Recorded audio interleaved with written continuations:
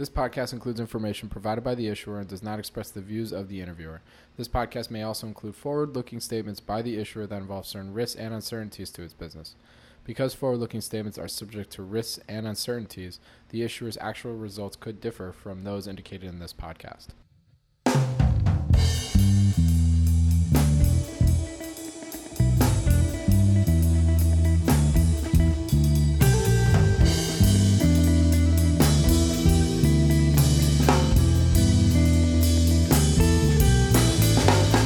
Welcome to the Planet MicroCap podcast. I'm your host, Robert Kraft, and thank you all so much for the support and for tuning in. You can follow Planet MicroCap on Twitter at Bobby K. Kraft. That's BOBBYKKRAFT, and you are listening to episode 53. If you have any questions or comments, please feel free to tweet at me or shoot me an email at rkraft@snnwire.com. And when you do get a chance, if you like what you hear, please rate and review Planet MicroCap on iTunes.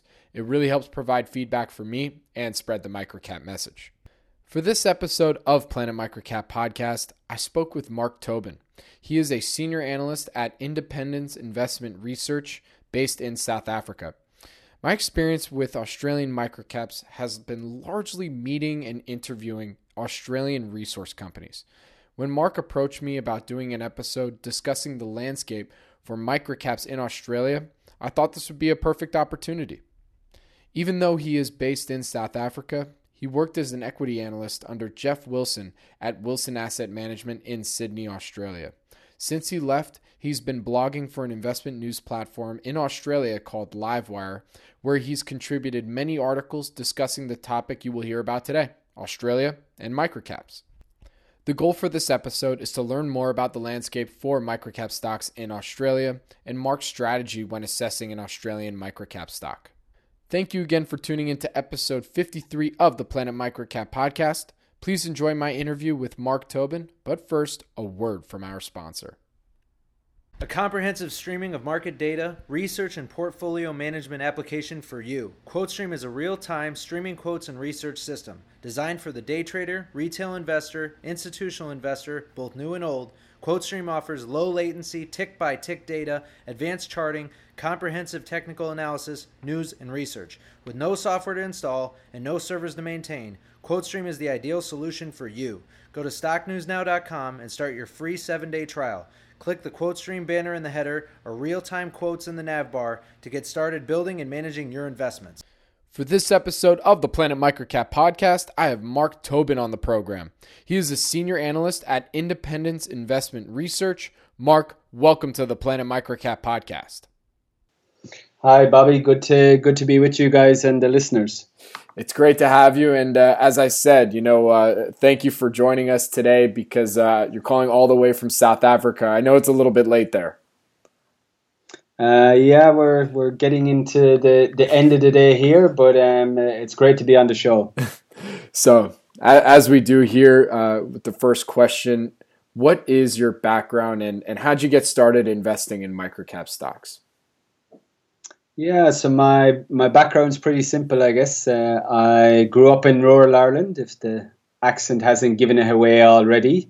And, I always had an interest in kind of finance and business and ended up doing a business degree at a local university, kind of majored in economics and finance. And from there then really liked the economics part and went and did a master's in economics, thinking I'd be an economist maybe.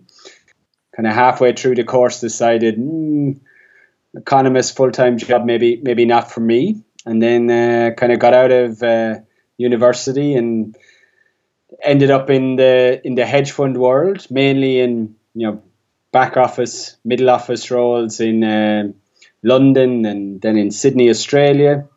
And kind of from there, I happened to land in a back office, middle office role at a small funds management business in Sydney. They were a small cap equity specialist house, and was working there for a while. They were getting some good flows. The business was growing, and they're looking for a junior analyst basically that they could train from the bottom up.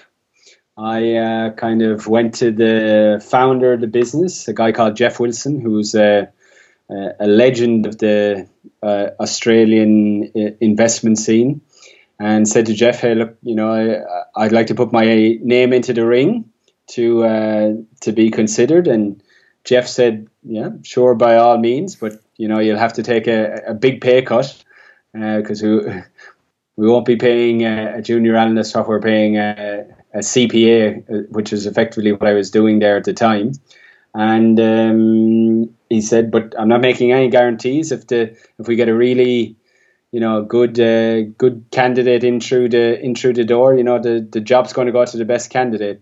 And luckily enough, no good candidates, or none as good as me, kind of eventuated. And then I kind of took a 40% pay cut to get my foot in the door, I guess, in the analyst space, and had three good years at Wilson's doing a small cap analyst role, and working with Jeff, who's been around the industry for, I mean, if I can give and this is both a compliment to Jeff and the guy I'm going to name here as a comparison just for US listeners, but I mean, Jeff would be equivalent to a Chuck Rice in the US. I mean, he has a long career as a stockbroker. He's in the Australian Stockbrokers Hall of Fame, and he's also in the Australian Fund Managers Hall of Fame.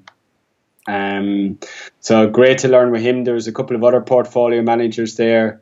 Matthew Kidman, learned a lot from him. He's probably one of the smartest people I've ever met, let alone worked with. And then another portfolio manager who's still there today, Chris Stott.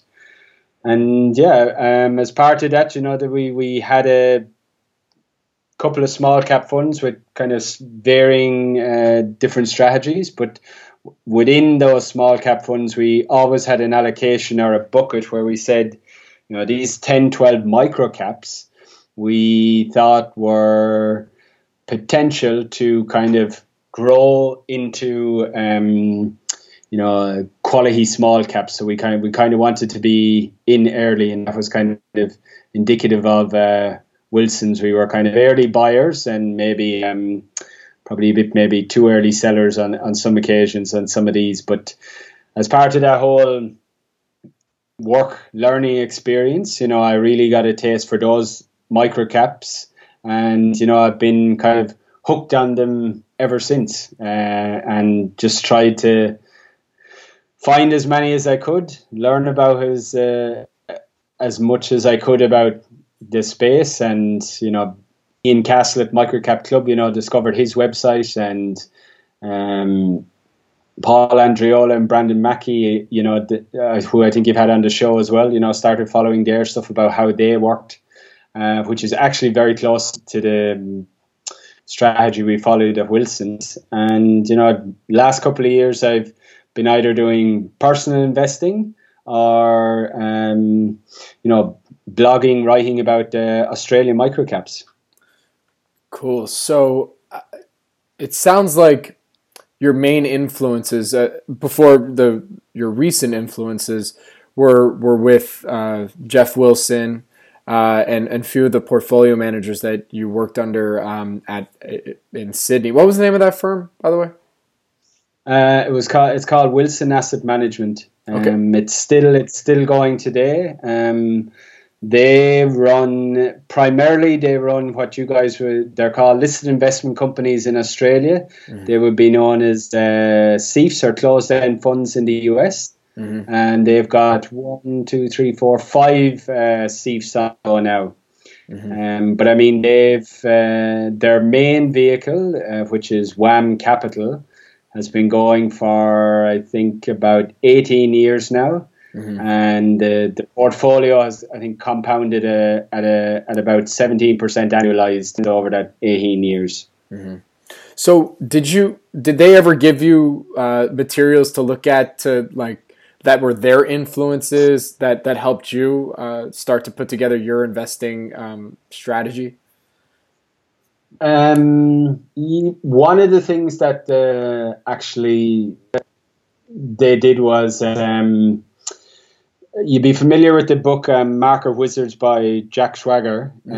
Jeff and Matthew actually wrote an Australian version of that, of kind of the great fund managers that had kind of come before their time, guys who were operating in, the 50s, 60s, 70s, 80s.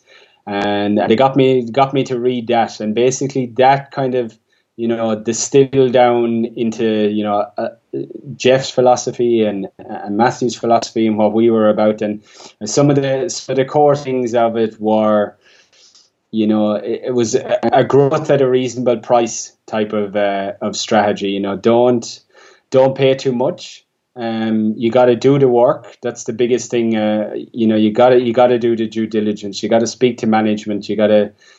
We're putting our investors' capital to work, and we got to be confident that the people we're handing over that capital to are going to manage it effectively and get the best return on it that they can. So I think that from Jeff's point of view, that was probably the biggest thing he was trying to get across was, don't pay too much for things. Be sure about the management. And the biggest thing, I guess, what's the catalyst that's going to change the market's view of a stock? And the catalyst could be, any kind of a catalyst. It could be the market underappreciating upcoming earnings. The business is going better than the market appreciates. It could be new CEO coming in, turning around the business. It could be a transformational acquisition. It could be, moving to a new market or new products and services that are going to be launched by the company. But there had to be something that was different from the past that was going to make people re-look at it and probably apportion, a higher PE than what the current PE was. So just real quick, I wanted to follow up on one thing. What was the name of the book that they wrote? Because I might want to go pick one up. Yeah, it's not. It's I don't know if it's even still in print, but it was called Masters of the Market. Okay, was the name of it. Well, how about you make some photocopies and send my way? Is that cool? I'll contact Jeff and ask, because he's still got a few, because there used to be boxes of them still lying around the office. He used to give one to any university students that used to come in for work experience with us. But another great book that was actually written by Matthew more recently is a book called Bulls, Bears, and a Croupier, which is basically a book of Matthew's experience of interviewing small cap CEOs and some of the lessons that he learned. Stocks that didn't pan out as expected, and ones that panned out really well. But it gives you a great insight into the life of a professional money manager, fund manager on a day-to-day basis, and things to watch out for when you're doing due diligence. Whether it's reading through annual reports or attending AGMs, or if you're on the phone to the company management. And he's got a great writing style. It's very kind of light-hearted, but there's a lot of good messages that came out of it. So that's also another book to maybe track down. For sure. I'll if you send me a link after we're done interviewing, I'll put it in our in the description, because that's funny. On Twitter, somebody just wrote me, where is there more resources on how to interview management, like one-on-ones, and see, when they go to conferences and stuff like that. So that I'll make sure to put it in there. Okay. I want to take a quick shift, because I'll come back to the investing strategy, because I really do want to talk more about the idea of growth at a reasonable rate, because we haven't really talked about that too much on the podcast. But first, I wanted to get into the history of Australia and microcaps. That's one of the reasons why I wanted to speak with you today. So, let's start. What is the history there, and maybe a little bit about the Australian Stock Exchange for my listeners that may not know too much about it. Yeah, so I mean the Australian Stock Exchange, it's headquartered in Sydney, Australia. It's been going actually since 1987, but its history goes back to basically just after the Australian gold rush, which was in the 1850s. So the first stock exchange started up in Melbourne in 1861, and over the next kind of 100 odd years, 120 years, there was a lot of regional exchanges. So Melbourne had an exchange, Brisbane had an exchange, Sydney had an exchange, and basically they all came together in 1987 to form the Australian Securities Exchange, the ASX. And today, you've got a market that's roughly valued at 1.4 trillion US, with about 2,100 companies listed on the board there. So, where does that sit kind of globally? That puts it at the 14th largest exchange in the world in terms of capitalization. But if it's the 7th largest, if you look at it just in terms of listings. But kind of one quirk of the Australian market, I guess, is there's no kind of secondary board. So like the TSXV in Canada or the CSE, or in the US, you've got NASDAQ or OTC markets. The UK, you've got the FTSE and the AIM. In Australia, there's one main board and everybody is listed on the one board. It's quite a concentrated market in terms that resources, because the economy, I think, is quite similar to the Canadian economy. So resources form quite a large part of the exchange, whether it's caps, mid caps, small caps, micro caps. Resources are one of the biggest sectors, no matter where you look on the exchange.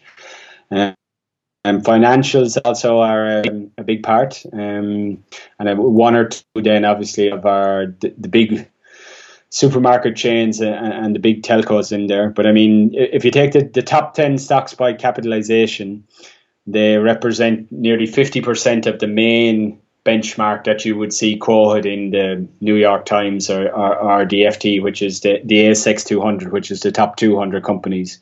Some of the other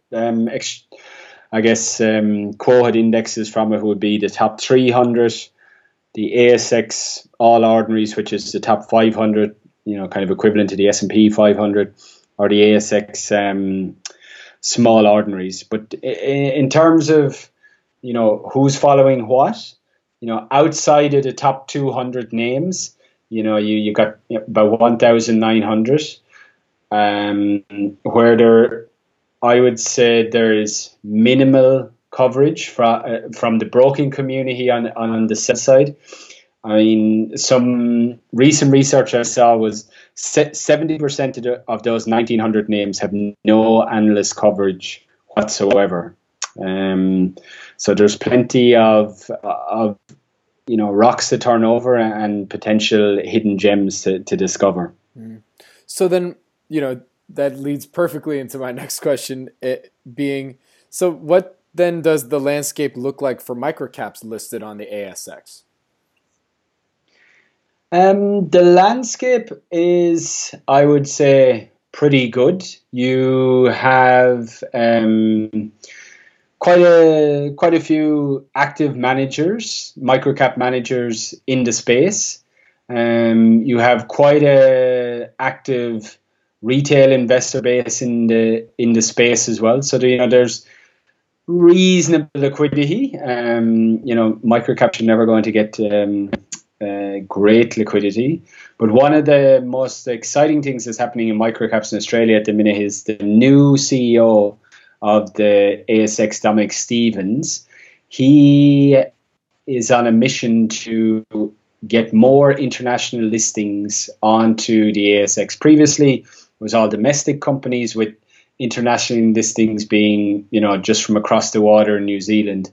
But in the last 18 months, we've had a raft of international companies, whether they're from the region up in Asia, or we've had a lot of Israeli tech companies listing.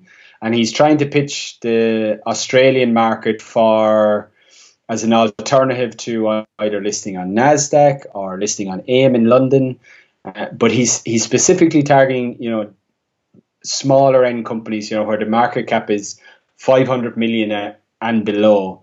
So, we've had quite a lot of activity in that MicroCap IPO space. And the market, I would say, for microcaps currently, I wouldn't say it's overly cheap. I would say we're kind of fair value, but it depends on which sectors you're looking at. But there's definitely some pockets of a very nice value on there. Mm-hmm. So, Mark, another question I had for you is you touched on this already, but I want to talk a little bit more about the industries in Australia. Obviously it's well known that it's a resource heavy, but what are some of the up and comers that are some new sectors that are starting to take shape? Yeah, I think if you look at the microcap section of the market, the two biggest sectors down that end of the market would be tech and resources. We have a microcap index, which is the ASX Emerging Companies Index.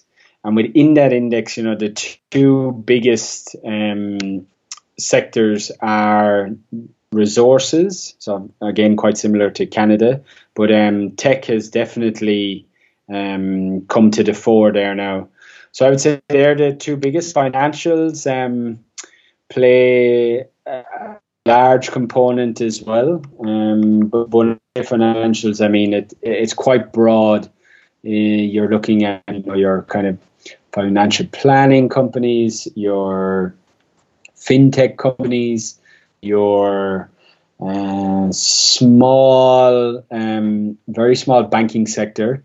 A lot of kind of secondary lenders. So, the payday loan industry is a kind of a big industry in Australia as well. So I would say the three biggest sectors are probably resources, financials, and technology in the microcap space.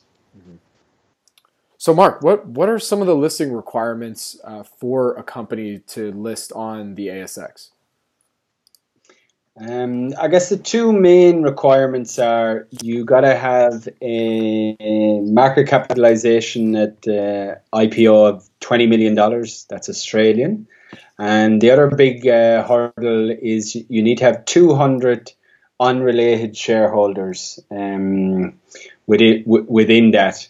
So obviously, you'll have founders, management probably mixed in there. So it's then trying to find the either institutional or the retail mom and dad shareholders to get you to that magic 200 number. Mm-hmm. But if I take a look at the last year, I think we had probably well over 100 IPOs on the Australian market last year, varying from microcaps to a couple of big large cap names that came onto the board.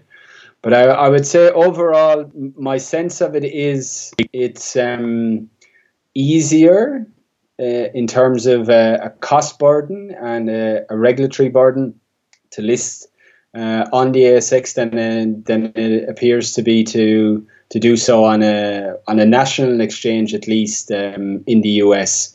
From some of the stuff I've read and things I've heard, that is becoming quite an impediment for companies coming to market on the US side. I haven't heard any of that kind of chatter on the Australian side, and from time to time, it doesn't happen often, but from time to time we do get the odd American-based company coming and listing here first up rather than listing on the Nasdaq, for example. Mm-hmm. So, also, is there a different set of accounting principles in Australia? So the accounting principles that are followed in Australia are IFRS, or the International Financial Reporting Standards. It's the same standard for all listed Canadian companies. So any of your listeners who follow the Canadian market would, they'll be following the same rules as there. Most European companies, most South American companies, all use IFRS for publicly traded entities. I mean, the main markets which are not operating on IFRS at the minute are China, India, Japan, and the USA, obviously on GAAP principles. So, I mean, if anybody's looked at Canada or any kind of European companies, they'll be looking at a familiar set of accounts. And I mean, the great thing for American investors is, there's no hurdle of translation. Everything's in English. Mm-hmm. That definitely helps. That's for sure. So how would you suggest, or how should we approach assessing an ASX listed microcap versus, say, a US or a Canadian listed microcap? I would say, when you're starting to look at Australian microcaps, I think one of the things to first look at is to try and find something, to get you started, try and find something that you've potentially already invested in a US or Canadian company, that you're familiar with the business model, you're familiar with the industry, and try and find that, whether it's a telecoms company or a consumer staples company or consumer discretionary company, so that, at least you've got the general business picture clear in your mind. And then just start looking at, well, what valuation is it trading on? What kind of margins does it achieve versus, a US-based company? And try and work your comparable valuation, if you want, between the two markets. We don't have quarterly earnings in Australia. They only report every 6 months. Most companies have a June year end, which corresponds with the tax year end in Australia. So a lot of them will have just reported their full year results. Annual reports will be coming out, or if out in the next few weeks, if they haven't come out already. So I mean, I think that's a great place to start, is to look at the annual report. But I would say look at companies where you've already got a base business knowledge of in Australia, and try and see if you can't find something that's comparable, and that can lead into then looking at some other names. Mm-hmm. But there's plenty of names out there. The one thing I will say, unfortunately, is screening, I find, doesn't tend to work that well. The data, a lot of companies, either the data is incorrect, whether you're focusing on earnings growth, dividend yields, market caps, something as simple as that. Sometimes if companies have gone through stock splits or stock consolidations, or have recently, raised some capital, it takes a while for it to flow through.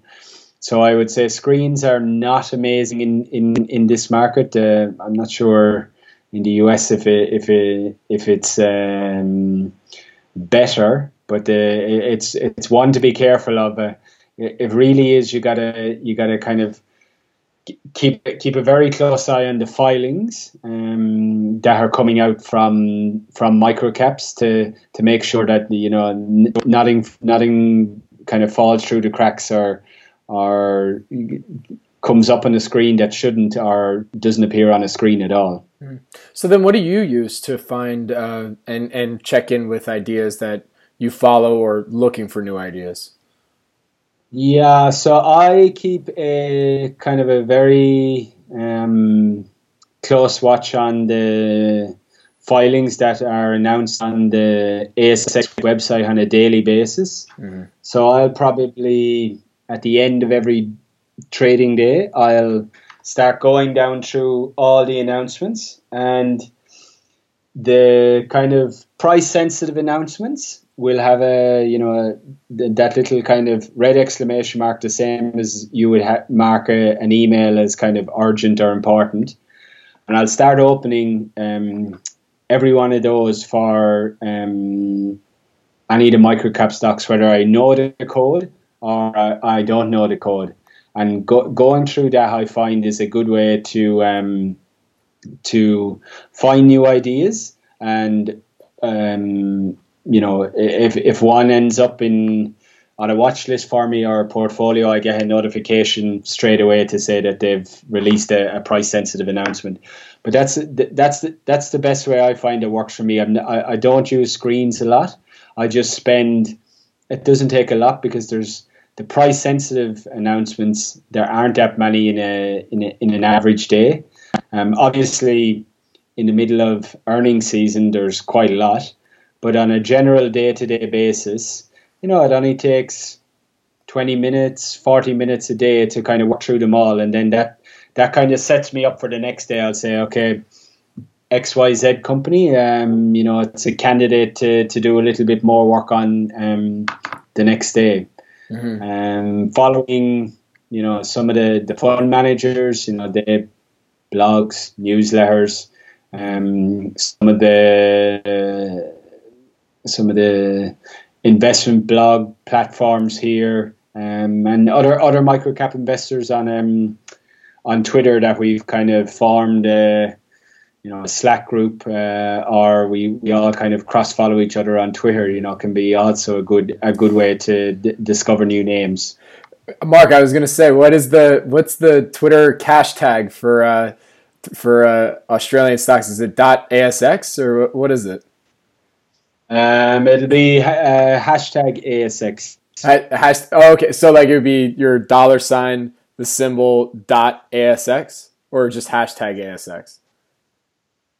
Be just hashtag ASX, or sometimes $ASX, but generally it's hashtag ASX. Okay, cool. A lot of my listeners are on Twitter. They'll probably go and check it out to see what that kind of looks like. So we touched on this a little bit before in terms of your strategy and the idea of growth at a reasonable rate. What is, let's do like a revisit of that. So let's start with your strategy when assessing an ASX listed microcap company, and how you use the strategy or the phrase growth at a reasonable rate. What does that all mean to you?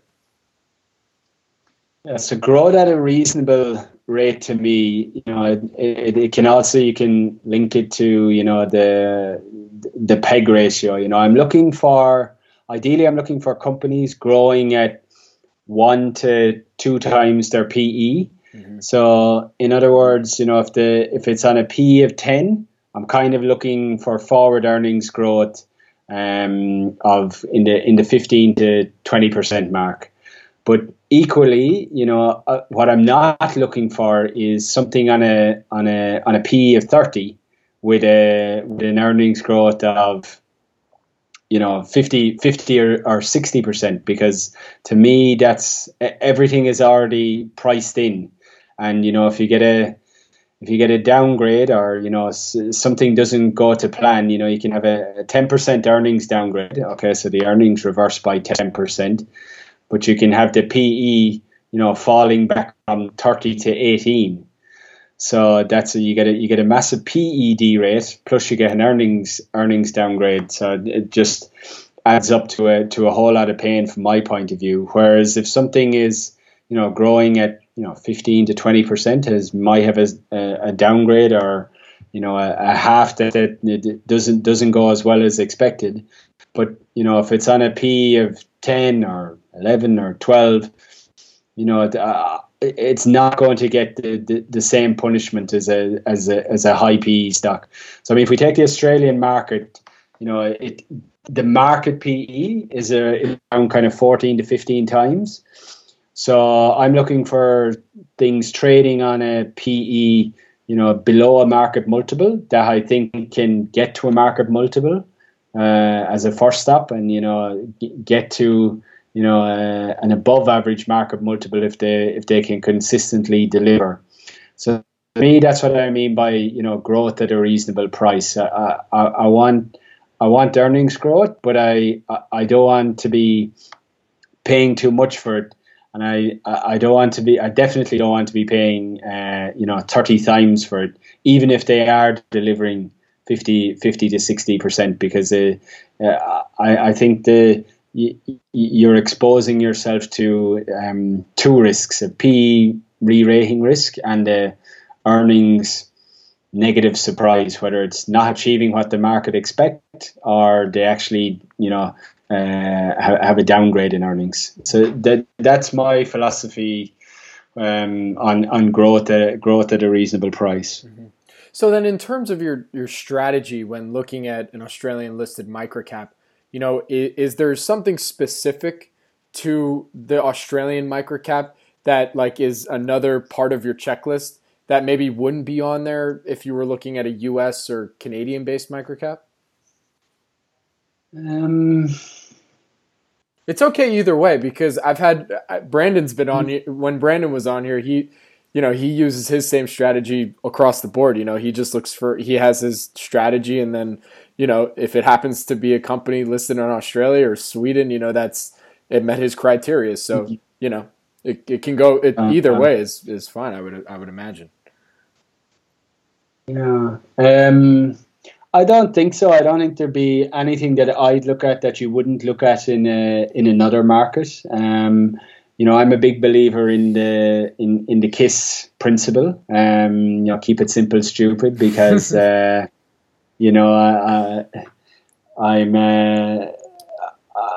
definitely going to not be the smartest guy in the market. So I don't want to trip myself up in trying to be too clever. So there's what am I essentially looking for? I'm essentially looking for something that's under 300 million market cap. Ideally, I tend to spend a lot of time looking at stuff below 100 million. Is where I kind of find a lot of my ideas, and that's quite a happy hunting ground for me, in that for a lot of the institutional players, they will, the companies have to get to over kind of a 50 million market cap or 100 million market cap for some funds before they can start looking at them, and they have to be profitable. I'm happy to maybe get in a little bit before profitability. Maybe if I can see in the next 12 months, this company is going to be profitable, and suddenly it's going to be, showing up on the radar of a few other people. That's fine, but what I don't want is some company that's pre-revenue. They're still trying to bring their product to market, or get their idea even off the ground. These companies, they got to be revenue generating, ideally profitable, but if not, very close to profitability in the next kind of 12 months. Low debt in microcaps, in my experience, definitely in the Australian market, and I'm sure it applies to the US market. Do not mix. So I'm looking for no debt on the balance sheet or net cash. If they have debt, I definitely want it to be low, and all of the interest cover, and they got to have good free cash flow that they can pay this thing down as quickly as possible, because it can be dire for microcap companies if you have the bankers calling the shots and not the management team. Sure. So I'd probably sum it up in under $100 million market cap. I definitely revenue generating, profitable or on the cusp of profitability, low debt or no debt, and ideally that growth at a reasonable price. So on a PE of 10, growing earnings 15 to 20%, that'd be ideal. But how many times can I check off all of that on a checklist? Not too often. I don't tend to find ideas, every week. So, I kind of tend to be more on the concentrated side, because ideas or stocks don't come along that often. Right. But they're kind of the five or six big ones. And then the last one then is, what's going to be the catalyst then to change it. And, for one of them, it could be moving to profitability. That could be the catalyst. Another one could be the market appreciating the earnings growth that is coming through the business. It could be a new CEO that's taken over the business, and the new strategy is now starting to bear fruit, and people are getting a bit more excited about it and confident in that it's heading in the right direction.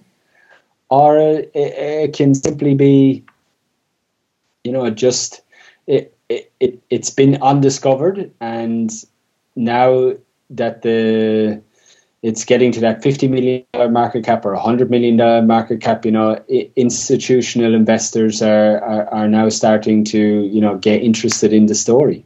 Mm-hmm.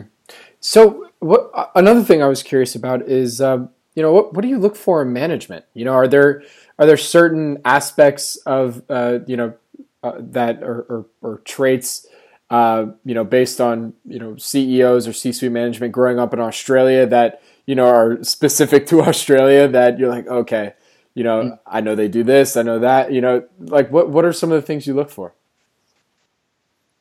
In management, I like to have them to have skin in the game. Mm-hmm. But I find a lot with microcaps in Australia, you're generally dealing with the founders. Mm-hmm. We don't get that many, what would I call them, professional CEOs. A lot of the time you're dealing with the founders as being CEOs. So I like to see that they've still got a significant. Obviously, they've probably been diluted down coming to market via the IPO process. I still like to see them having a decent chunk of the register, so that their interests are aligned with mine. On the board side, I like to see that who are these guys on the board. And I just ask kind of three simple questions about each one of them if you read their profile in the annual report. Do I think either their skills or their experience or their potential networks are going to help the CEO implement the strategy? So what do I mean by skills? So, has one of these guys previously, been on the board of another listed entity? If the CEO is the founder, he's never been on a listed entity board before. So have they got listed experience, for example? I'm talking about non-executive directors now. So have they got listed world experience? So that's in terms of skills. In terms of experience, it's have these guys. I'm in a small tech startup that's, doing well. We've listed, we're kind of just profitable now. But, are my directors, have they come from, working at big software companies or big technology companies? So they, they're in touch with the bigger end of town, the bigger end of market. And they'll have a lot of industry network contacts as well. So it's in terms of their background, their experience, they know how to manage bigger businesses, and they can help the CEO grow into that position, and the networks from these bigger companies that have wider connections within the space that the company's operating that could potentially be valuable. The CEOs, they gotta be able to grow with the business. I think that's that could be one of the challenges for CEOs is, they're great running a $50 million business. Can they take it from 50 to 75 to 100 to 150 to 200? So I think the really good ones can, and the ones who can't, you got to be able to form a view. Are they now going to be a limiting factor? And this business is never really going to progress from where it is, just because they can't manage the growth. Mm-hmm. So, can North American investors invest in Australian listed microcaps? Absolutely. I mean, if any of your listeners have an account with direct brokers, for example, I know the ASX is one of the global exchanges that they offer on there. I mean, there's no exchange rate control rules you have to worry about. There's no ownership rules that you have to worry about. I mean, my experience is international investors into Australia come from within the region. So whether that be New Zealand investors or institutional investors out of Singapore or Hong Kong or China more recently. But, I think US investors, once they speak to their broker, they should find it quite easy to invest in the Australian market. Mm. So this is one of my favorite questions, as most of my listeners probably know by this point, and that is, what investing experience do you draw upon that taught you the most about investing in Australian listed microcaps? I think the experience I draw on was my time at Wilson's. It really helped crystallize what I wanted to do, and helped me avoid a lot of mistakes that I think a lot of first-time investors would probably fall victim to as part of the just learning process. So having that vast depth of knowledge to draw on and seek out advice from on a day-to-day basis, I think that helped me immensely in the early days. I mean, I did try my hand at investing straight out of varsity when I was starting to get my first kind of real paychecks, but it ended badly, and I hadn't really recovered from it for 2 or 3 years after that.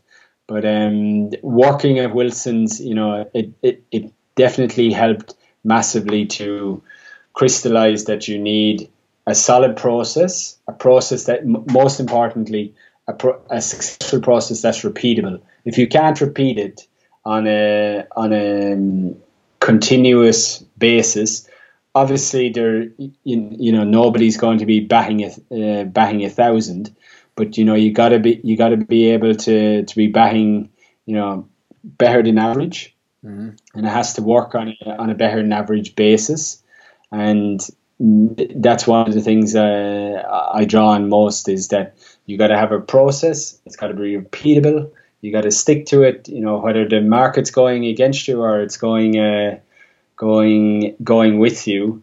You just got to stick to that process. But one thing I would say is the market's very forgiving.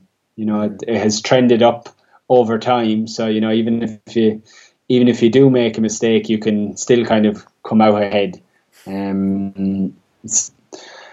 Thankfully. Right. So what is your advice for new microcap investors looking at Australian listed microcaps? My advice would be to start small.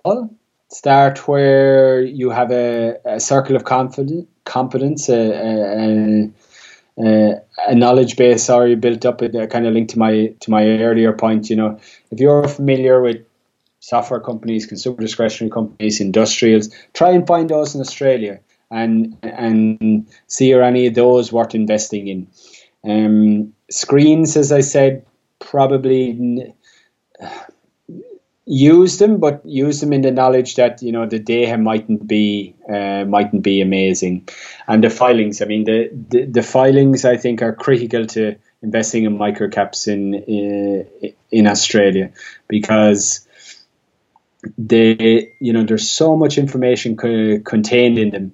You just got to spend a little bit of time going through them, and if I can highlight maybe the three most important ones to look at is an appendix, what they call an appendix 4D, which is your kind of half-year report that usually comes out kind of January, February. The 4E, which comes out now August, September, which is your full year reports. And 4Cs are essentially the Australian version of quarterly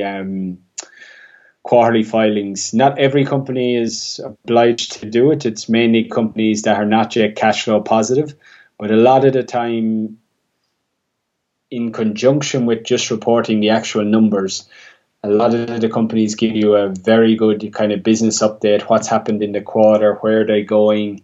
How is their strategy? How is their strategy progressing? And much the same as we do in the US. Try and find a couple of blogs to follow here if you're really getting into the Australian thing. Try and find some Twitter microcap investors. You'll definitely find a couple of people on here who specialize in the space, and try and build up a network if you can. I mean, the ideal thing to we have a couple of microcap conferences, one in Melbourne, one in Sydney every year, and if you can come out here and get feet on the ground and make a bit of a network at the people attending the conference, it's also a great way to glean ideas or insights from investors locally. Cool. Yeah, you know what? I'm gonna have to put together a group out here. We should all come down and work/vacation trip. I think that would be fun. Yeah, no, exactly. Just make sure you're coming from northern hemisphere winter into southern hemisphere summer, not the other way around. No, for sure, absolutely. So Mark, where can my audience go and find more information about you and some of your insights?